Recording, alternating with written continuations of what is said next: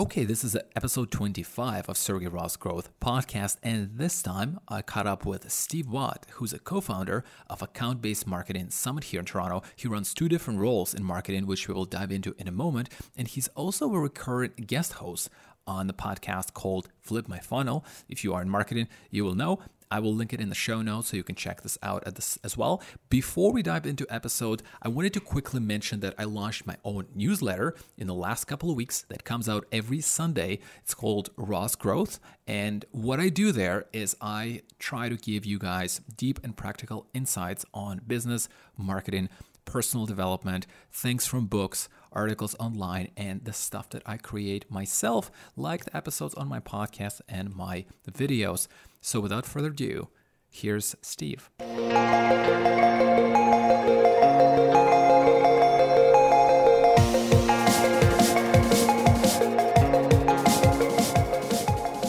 Welcome everyone, this is Sergey Ross Growth Podcast. I am thrilled to have Steve Watt here with me today, who is a co-founder of Toronto ABM Summit. He's also ABM strategist at a company called Query, which is a marketing firm that does exclusively focuses on B2B tech. And he's a VP of marketing at Avanti Software, which creates a better employee experience from hiring to retiring. Steve, it's a pleasure to have you here on the show today.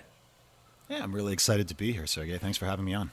Fantastic. Well, we just talked a little bit before we went on the air about what do you do more or less of compared to other people who are unable to do what you do, because you have lots of different roles at the same time. So maybe you could talk a little bit about that.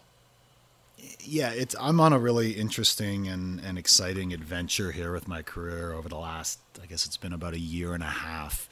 And I kind of look at it like, who says the gig economy is just for Uber drivers, right? Why not explore a dynamic and versatile mixture of different things within leadership and marketing and tech. So I am doing a lot of different things all at once, as you said. So, and I consider myself super fortunate to be able to work with so many smart people in the process of it. I think that's one of the big wins. So I'll quickly talk about what I'm doing, and then I'll kind of talk about why I find it so stimulating. So I do work at Query, which is one of North America's leading demand marketing agencies. And Query does really sophisticated demand gen and account-based marketing for huge tech brands. And that gives me an opportunity to work with some of the most sophisticated account-based marketers and demand gen professionals out there, and use great technology and great clients. And it's an amazing learning experience for me. And I'm able to do things there that I would not have the opportunity to do in a lot of smaller firms and smaller budget kind of work. At the same time, I am spending a couple of days a week leading the small but growing marketing team at Avanti Software, which is a Calgary-based organization that sells payroll and HR software to the Canadian mid-market firms. And it's an amazing company that it's on a really tremendous growth trajectory, and just such a wonderful culture and such a clarity of who they are in the marketplace. And I'm absolutely loving that as well. And then on top of that, as you said, I co-founded and co-ran the Toronto Account-Based Marketing Summit, and I co-lead the Toronto ABM Meetup group, and I do a variety of speaking and writing and stuff in that space as well. So yeah, never a dull moment. And what do I do more of? Well, I think I get to work with more people. I get to solve more problems. I get to broaden my horizons. And I think I get to learn twice as fast or three times as fast as I ever did when I was wholly in one role. There's just so much, especially in a fast evolving area like ABM. There's so much to learn and so much to test and figure out. And being able to do it in several different environments all at once just accelerates the clock speed of my own learning, which is really great. I guess you said, what do you do less of? Well, Yeah. I guess I can't get quite as deep into everything as I otherwise could if I was wholly focused on one challenge. So I have to be careful to make sure that I stay at a really good altitude in terms of high enough up strategically to deliver value to the firms I'm working with, and not get pulled down too far into the weeds where I could burn a whole lot of time on something and fail to come up for air. So it's always a challenge for me, I think, to make sure I keep working at the right altitude, so to speak. It's a fine balance, right? When you go too broad and not going too broad and not going too deep in one thing. Yeah, and I think success in today's tech world and marketing and sales and everything requires all of us to be able to scale up and down in that, from up into strategy and then down into execution. And we all do it all the time, multiple times a day. And I think it's a really important muscle that we all develop. And it's just a little bit different when I'm kind of doing that across 2 or 3 different organizations all at once. Sometimes getting down into the weeds of execution can pose time constraint problems. So I'm always trying to find the right balance there. I'm not sure that I necessarily always do strike the right balance, but I certainly try to. Well, yeah, I mean, it's a really cool approach, which we will talk a little bit later on on this podcast. But you wrote a very cool article on LinkedIn that I liked a lot. Yeah, you went to Istanbul Grand Bazaar and you talk about the marketing, and you gave this great analogy that I thought was so cool in one of your articles. So maybe you could tell us a little bit about what was the whole thing about the trip, and what were some of your findings, and how did that align to just marketing? It was a funny thing. I in no way intended to connect the dots the way I did. It just was one of those things.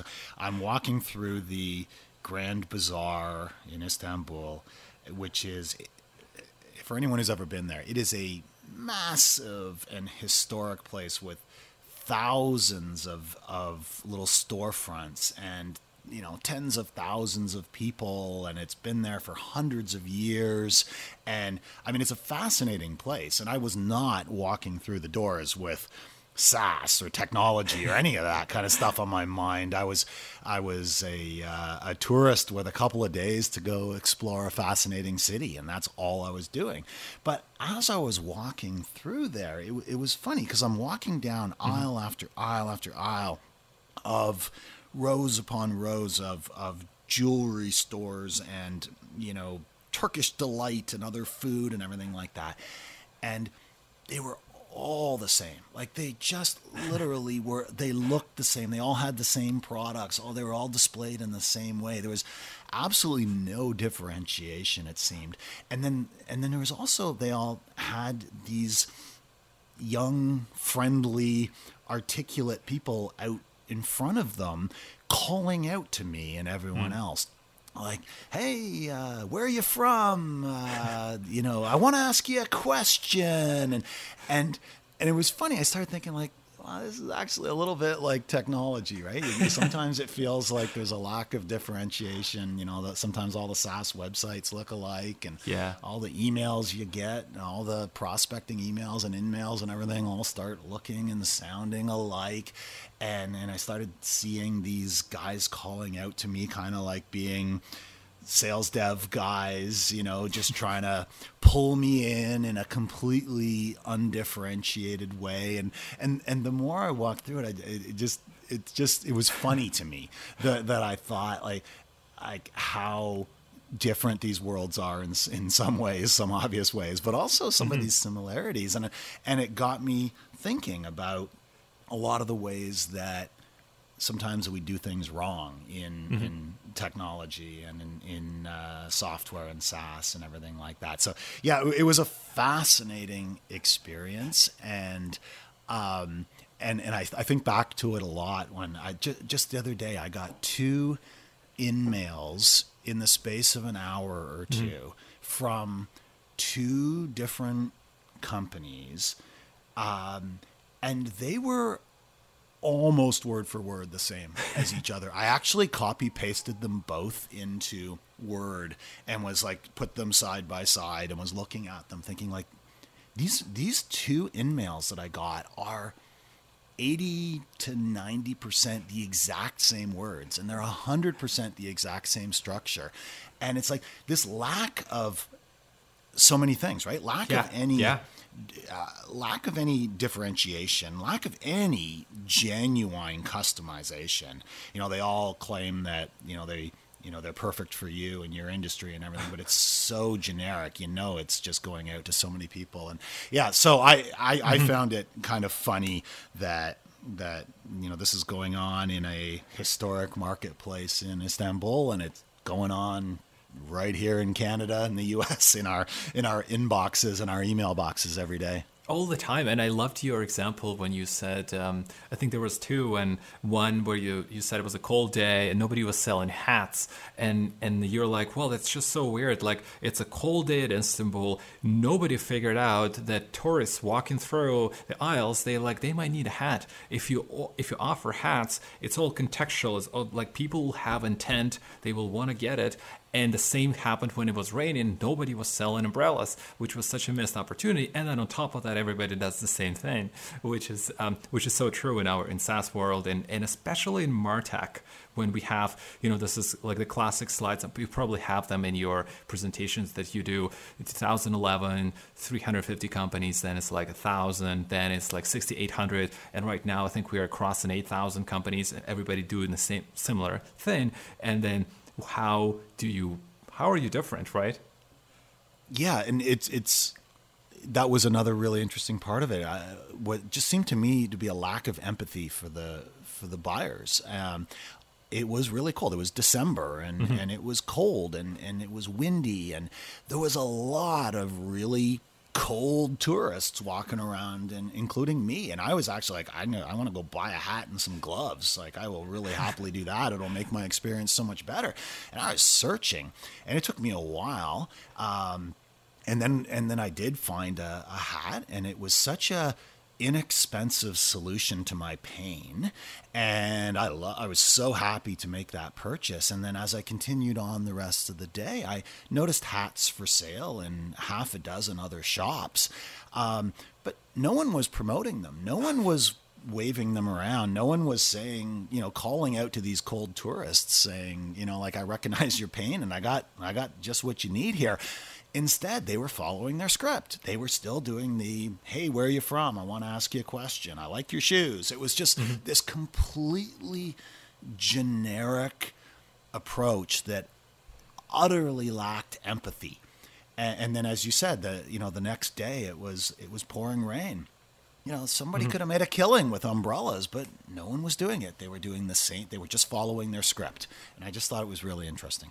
It totally is. And when we think about companies and SaaS companies that are doing the same thing, why do you think there's a lack of trying to do something different and stand out? Is it a part of, we don't want to fail, we want to do things that we know worked in the past, and they are not trying to push, they're not trying to take risks? Or what is in your opinion holding them back? Yeah, I think it's a lot of things. On one hand, I think it's the double-edged sword of best practices, right? We all read and listen to podcasts and everything else and absorb best practices, and that's good to a point. But right. If it leads us to all do the exact same thing, and you see a lot of complaining about that on LinkedIn, where it's like, these awful follow-ups with did you get eaten by a bear? It's like, the first guy who did that, it was funny and it was probably super impactful. But then the next 1,000 people who did that, it just was cringe inducing for people, like, oh God, not that again. And I think this happens again and again, that we seek to reduce risk by emulating best practices, but then we all start gravitating towards the exact same practices. So I think that's part of it. I think that another issue is this idea that, sales, it's a numbers game, coffee's for closers, got to keep on dialing. And I mean, it's true to a point that if you dial the phone enough times or send enough emails or send enough in-mails, surely you're going to book some meetings and you're going to generate some revenue. So then there's often this pressure to just, increase your volume, increase the quantity of these things. And it takes a braver mindset to say, no, I'm not going to increase quantity. I'm going to actually decrease quantity, and I'm going to focus on quality. And I'm going to be far more targeted in who I speak to. I'm going to be far more researched about them so that I can be relevant. And, sometimes whether it's at the role of more of an individual contributor wanting to blaze a different path within their organization, sometimes you just can't, because your performance metrics, what's expected of you, don't really allow that to happen. And you're being measured on activity metrics. And it could be a very hard and perhaps career limiting fight to say, I don't want to focus on these volume metrics. I want to do this other approach. But then even at the leadership level, you might be the head of sales or the head of marketing or whatever, and you really want to take a different path. But unless you've got the CEO's buy-in on that, it can be hard. And, the old saying about, from the past, nobody ever gets fired for buying IBM kind of thing. Well, I think nobody ever gets fired for a whole lot of activity and a whole lot of dialing and a whole lot of email cadences and everything like that, because it seems like it's the safe and appropriate thing to do. But, when everyone's doing that, it creates a horrible amount of noise. And that was another experience I had in Istanbul, was that the first guys who cold called me, as I'm saying, as I'm positioning it, that they were yelling out to me, at first I would chat with them a little bit. I'd answer their, where are you from? Oh, I'm from Canada. I'd answer their question, and I'd be polite and I'd be friendly, because that's who I am, right? And then I started to get kind of jaded pretty quickly, and I stopped engaging with them, and maybe I'd kind of smile and just say not interested, and then before long I was just completely ignoring them. Like, I wouldn't even make eye contact with them. I wouldn't acknowledge them in any way. And that happened fast, and I thought, wow, isn't it interesting that in a couple of hours I went from engaging with them to politely disengaging to now completely ignoring them as if they don't exist. And at first, when I first started doing that, I felt a little guilty and rude about that. Here's a guy trying to earn a living, and I'm ignoring him like he's not there. And then very quickly I stopped feeling guilty about that. I thought, you know what? There's no empathy on his part. This is absolutely a numbers game. He's just, he's going to be hollering out to 1,000 people a day, and he doesn't care about me. I'm just a number in his world, and I am under no obligation to play that game. I'm under no obligation to engage. And I think that's where we've all gotten in the B2B world, is we all get so many emails and phone calls and in-mails and everything that we have, even if we started out politely engaging in some ways, most of us have stopped. And it's I believe, an inevitable symptom of this, volume kind of approach that so many companies are taking. And, and then as a result, I think that creates real opportunity for individuals and for companies who take an entirely different approach, which, is how you end up having conversations about account-based marketing and other things like that, where you completely turn that dynamic on its head. And it's such a great analogy. That's why I liked it. Was you'd get something that simple as just being at a bazaar, and then it is so applicable in the real world. And as you mentioned, great points on how it's been incentivized by leadership, by VP of marketing, and end of the day, it's all coming from the CEO, and that activity-based metric so important. And it's so true. Like sometimes companies get locked into the cycle, and then it's really hard to break away from that. And you also mentioned my next question, which is ABM, and you are at the ABM specialist. This is the area that you are focusing on for a while now. So, in recent years, so why is that such a fast-growing part of B2B right now? Well, ABM, the simple answer is because it works.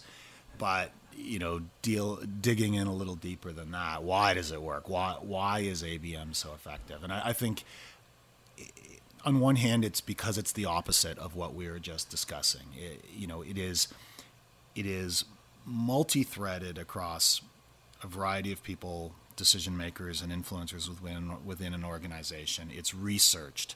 It's multi-touch. It's value-based in terms of really delivering value. It's very different from the, let's go after 1,000 companies and hope, let's just build a big inbound net and, maybe put 1,000 leads in the top and hope that some of them are relevant and some of them are willing to engage, and there'll be some kind of revenue that comes out the bottom. And it just, it flips that funnel upside down and says, well, instead, why don't we focus on the companies that are the absolute best fit for our products and our solutions? Mm-hmm. And why don't we go much, much deeper and much more quality and value oriented with those specific organizations and with the key people in those organizations who can influence this? And why don't we really understand them? And why don't we really map our products and our solutions to their stated strategic priorities? Because if we don't do that, we're just noise. And if we're noise, who can blame them for completely tuning us out? So, ABM, I think, is just a fundamentally better approach to sales and marketing in many cases. Now, if your deal sizes are very small and you're very much a high velocity seller of low cost goods and services, maybe ABM is not right. But for a huge swath of the market, some variety of ABM is a much more efficient and a much more effective way of actually becoming signal amongst the noise in the marketplace. And because this ABM is so personalized, it's also likely that no ABM program will be the same, right? So it will be very different company to company. Very much so. And even within any given company, you're probably going to approach it in very different ways. A wise approach is to have a tiered approach where you have some top tier accounts that you go very deep and very personalized and very researched in, because the opportunities are huge for you. There's big wins to be had. And then maybe you have a mid tier where it's more of a one to few, where you're doing some clusters of accounts along industry lines or geographic lines or other things. And, it's a little less customized, a little less personalized, a little more scaled. And then maybe you have a one to many tier where it starts looking almost like traditional demand gen, but it's still a little more personalized and a little more dialed into their specific needs. But yes, absolutely, there are no two ABM pro. I think the way I look at it is the principles are always the same. The underlying philosophies and principles of ABM are going to be the same from company to company. But you're absolutely right that the execution and the measurement and every aspect of delivering that program is going to be very different from a company to company. We all need to do testing in marketing. Testing is so important, but even in account-based marketing, it's so much more important because it's very complex. It's personalized. It's probably going to be tier-based, depending on how personalized you want to make those specific accounts. How do you build a culture to test drive everything that is so important for ABM? Well, I often go back to that famous Google study on what makes high-performing teams, and the big takeaway from that, as I best recall it, is this idea of psychological safety, and the idea that we all do our best work when we feel safe, and safe meaning that it's okay to fail when you take intelligent risks and things don't go well, your job and your reputation is not at risk. Now, surely there comes a point where you're making the same mistake over and over again. You're doing foolish things while your job and your reputation rightly are at risk now. But when you take intelligent risks and everyone understands that the way to success is through running a lot of tests, and that we're ultimately not, I don't believe that marketers ought to think that they have all the answers. I think they ought to be great at creating hypotheses. They ought to be great at asking, well, what if?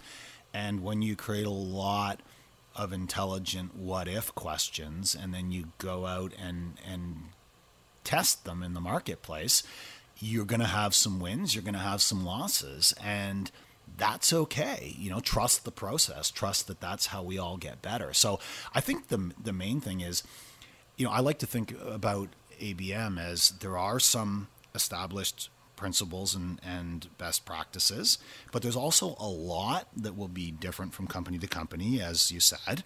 And there's also a lot that just is yet to be fully validated. It's still a relatively new practice in the marketplace. So it would be very foolish to think that you've got all the answers. It'd be very foolish to think that you could perfectly orchestrate the perfect program on paper before you even begin to execute it.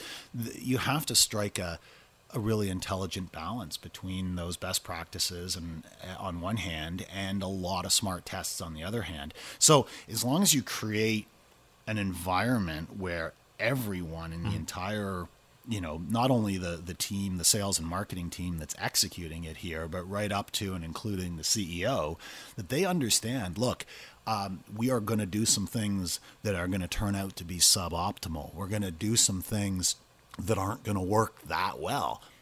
That's okay, because at every step we're going to get more efficient, we're going to get more effective, and we're building a new muscle here. And the more we test and measure and optimize, and the quicker our clock speed is on that process, the faster we get to a really impactful place. And when everyone understands that and talks about it like that, now you're safe to take intelligent tests, and you're not just always retreating into the safety of, that potentially might not work, so I'm not even going to try. Yeah, it's just like that top-down approach of let's go test it, let's have some failures, and maybe also encouragement of that just ship it mentality of, look, we're not going to do 10 approval steps, we're going to do one, and some things might slip, but we might not get to 100% of each piece of content or each campaign, but we're going to learn, we're going to get better, but we're going to ship things, or we're going to put things out faster than competition, and that's how we're going to learn more and progress faster. Absolutely. And you know what, whenever anyone's launching a ABM pilot or otherwise just getting started down that road, I tell them, look, one thing is for sure, that the first things you do, you're going to look back on them in 6 months or a year, and you're going to kind of laugh that, wow, that wasn't that great. And that's okay. That's how you get better. And if, I think, is it there's a famous saying about if you're not, is it Reid Hoffman who says if you're not embarrassed by your first product, you didn't ship it soon enough. I love it. I think it's kind of similar here. If you let's say a year or 2 years into your ABM journey, if you don't look back at some of the things you did and think, wow, that was not that great, it was not nearly as efficient or nearly as effective as I'd hoped it would be, well, then you were probably too afraid in the early days. And I'm not saying you just go out and spend money and time and go crazy at all, but recognize that by moving into new areas and constantly improving, you will look back later and think, wow, I wish I knew then what I know now. But the only way to get there is by taking those intelligent risks. Okay, so I wanted to ask you this. What are some of the best or most worthwhile investments you have made? And those could be investment of money or time or energy so far in your career. Oh, great question. I think it's about time, not money. And it's about learning by throwing myself into new areas and being not just comfortable with the ambiguity and the risk that comes from that, but actually relishing that. I do believe that when there are new emerging areas, there's tremendous opportunities to grow much more quickly there than in more established areas. And I think I've done that a number of times in my career. I mean, if you go way back, big box retail was becoming a thing in the US, and I jumped into that right out of university. I was one of the first hires at Staples in Canada. I was actually the first management trainee in Canada, and later I was the first buyer in Canada for Staples when this whole idea of big box retail was new and unproven. And I had a great run there, and I learned so much. And it was such a fast-growing area. And then I went into digital marketing very early on when, it was really unproven, and it just seemed like such a small. I worked at Spin Master Toys at a time when, a very successful company that had built a tremendous business around selling at retail and advertising on TV, and that was the proven path to success. And I was the guy there saying, well, what about selling on Amazon, and what about doing digital advertising? And it was hard to get traction for that because Amazon was only 1 or 2% of the company's sales, and digital marketing seemed really unproven at the time, where we knew the formula. If we spent a certain amount of money on TV advertising, we could pretty clearly predict what was going to happen. But I threw myself into that because it was fun and it was exciting, and I figured this is absolutely going to be a growth area. I want to be there. And then I threw myself in at LinkedIn, joined LinkedIn back in 2011 when it wasn't nearly as big or as powerful as LinkedIn is today. And I was one of the very early hires in Canada. And again, I had a tremendous run there. And then I guess I've done that again with account-based marketing. When I threw myself into ABM 3 years ago, it was a shiny item, but it was really wasn't being done in very many companies at all. It was a really interesting concept, but I had done some experiments with it, had early success, and thought, you know what, this is going to be huge. And so I started investing more and more time in that. So I would say my answer to your question is that the best things that I've done have been a repeating motion of jumping into emerging areas and emerging technologies when success was far from certain and things were very much still being figured out, and then I kind of learned and grew along with those areas, and overall I think it's paid off pretty well for me. Yeah, this is a great investment. Definitely career wise, and I think it's also personal growth wise. It probably was like really, really a big deal. Now, we like to talk about books. I like to talk about books on this podcast. And what are some of the impactful business books some of the most impactful books that you read that you keep coming back to? Yeah, I knew you were going to ask this question, and I actually went back through my Kindle library, and I went through my physical library in my house, and like, okay, I better have a good answer for this, because sometimes when people ask me this, I blank a little bit, and all I can think of is the last couple books I read. So actually, I have a pretty good answer for you here, because I researched it a little bit. Excellent. I do read a lot, and I find that sometimes inspiration and learnings come from, a variety of interesting places. So some of the books that I jotted down here in anticipation of you asking that, for strategy, two that really keep popping up in my thinking and in my work is Playing to Win by Lafley and Martin. Really good fundamental strategy book about, where are we going to play, how are we going to win, what are our organizational capabilities to win. Really, that gave me, I think, a really good foundation in strategy. And then Blue Ocean Strategy, which is such a compelling framework for thinking, especially in technology. I think about how to steer your ship out of the bloody red, shark infested waters and sail out into blue oceans of new opportunity. Love that book. So I think those are a couple of my go-tos for strategy.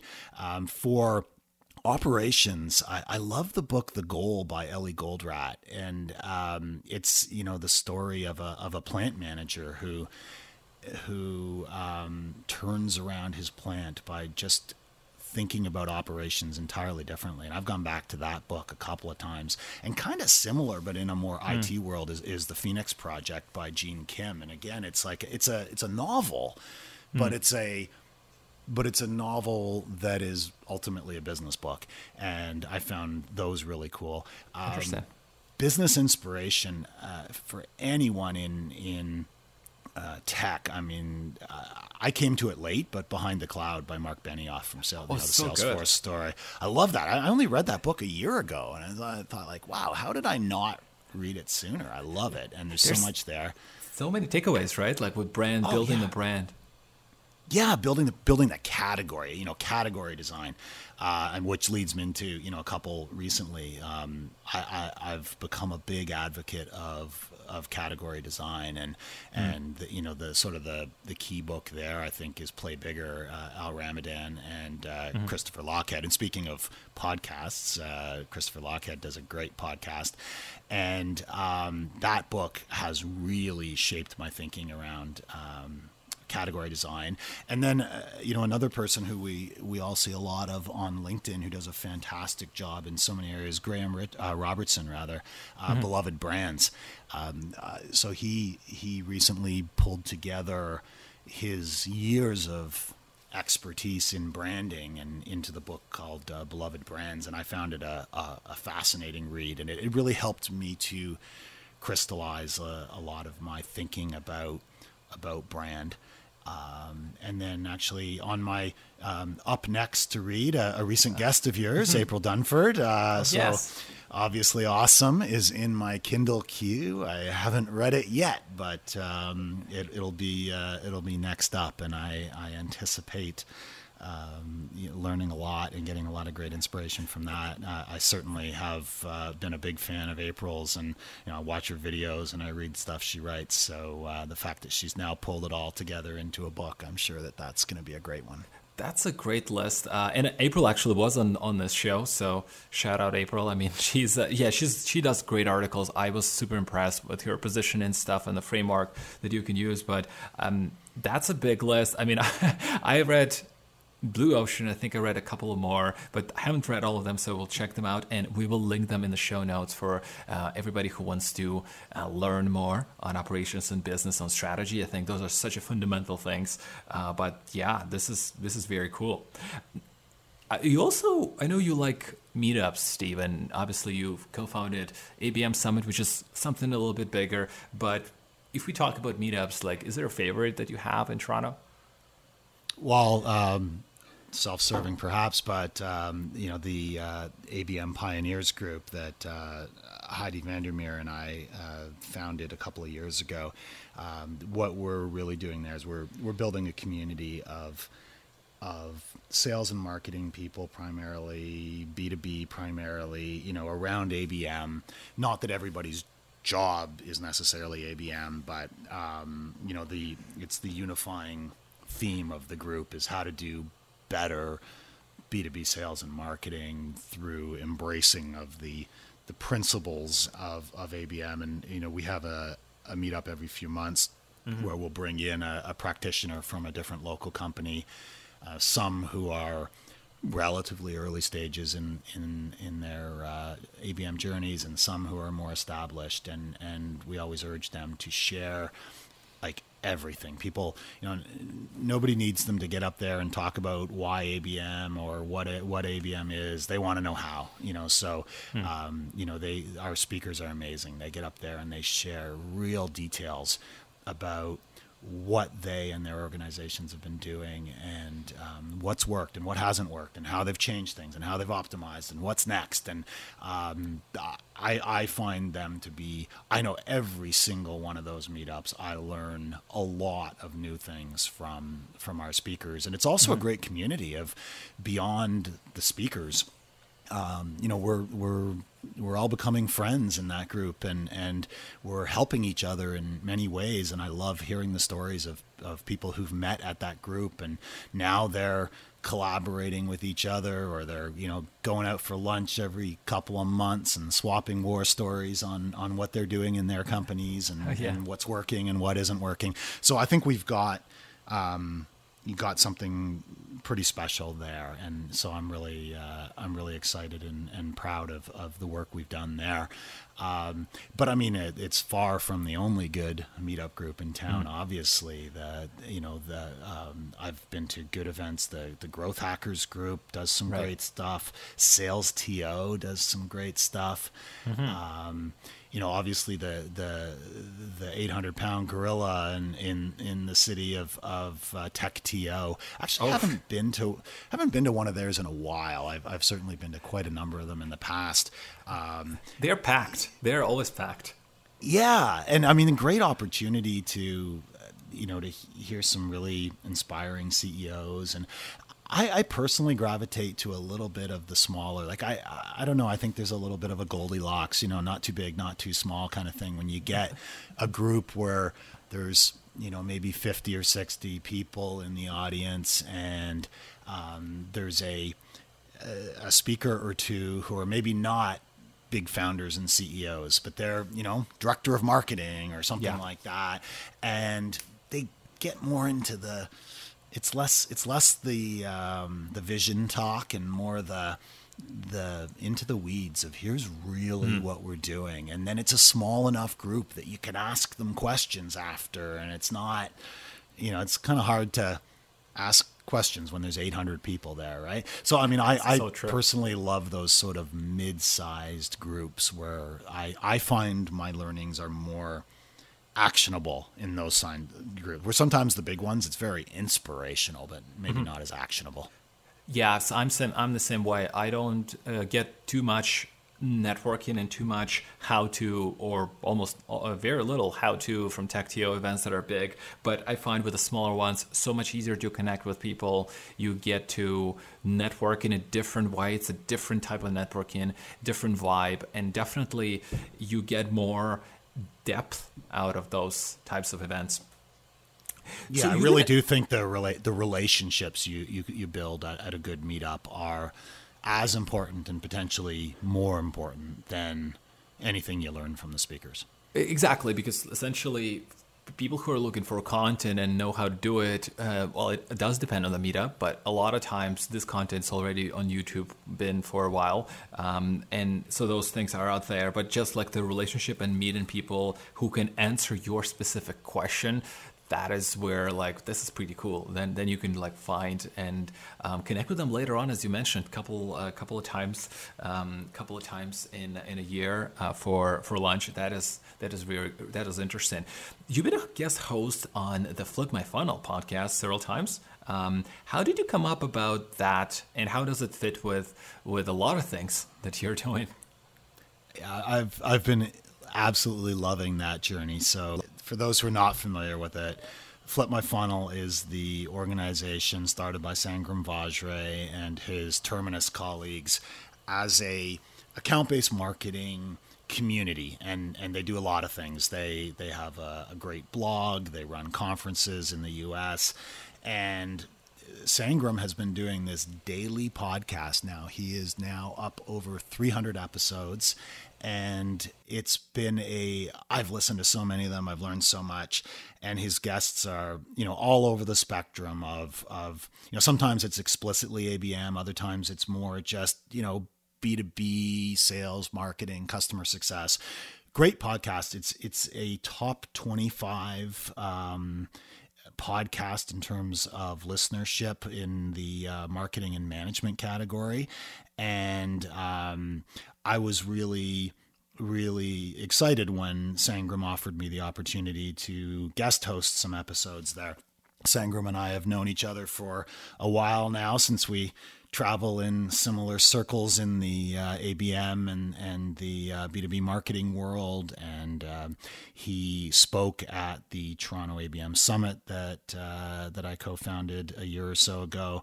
And we've just stayed in touch on a lot of things. And we've built a real friendship and mutual respect. And I think Sangram is an amazing evangelist for all things ABM and all things B2B. So I was thrilled when he offered me the opportunity to guest host some of those podcasts. So initially I did 4 episodes, and those all aired over the course of end of April into early May this year, 2019. And then he and I guess the broader audience were very happy with how those went, because he's extended the offer to me to be a recurring guest host. So I'm going to do 1 or 2 episodes a month on an ongoing basis. And really what I'm bringing is the story of enterprise ABM. What does account-based marketing look like in really large and complex global organizations? And it's been a fascinating journey. I've had a guest from Oracle, one from Autodesk. Yesterday I recorded an episode with a marketing leader at JLL, which is a 85,000 person global real estate management firm. And in each case we really just dig into what does it take to turn a giant ship like this and build a powerful account-based marketing practice in a giant organization? It's been a lot of fun. Yeah, no, sounds really interesting. And if you guys are into marketing, specifically IBM, we'll check out the Flip My Funnel. I will link it in that show notes. You're going to learn a lot. And you're going to hear some of the episodes that Steve hosts, which is amazing. Steve, my last question, where's everybody can find you online? Well, I'm always on LinkedIn. That is my LinkedIn is my social channel of choice for sure. I'm always happy to engage with people and connect with people, your listeners there on LinkedIn. I'm also on Twitter at Steve_Watt1. And between Twitter and LinkedIn, those are probably the best places to find me. Super. Well, I will link it again so everybody can just grab it, and your books as well. We got a ton of cool things that you guys can get out of this episode. It was a pleasure talking to you, Steve, and thank you so much for being a guest. Hey, thanks, Sergey. It was a real pleasure speaking with you as always, and I'm really enjoying all the great work you're doing with your podcast and the way you're bringing so much value to the marketing community and the tech community. So hats off to you and all the great work you're doing. Thanks for having me. Thank you. A lot more to come.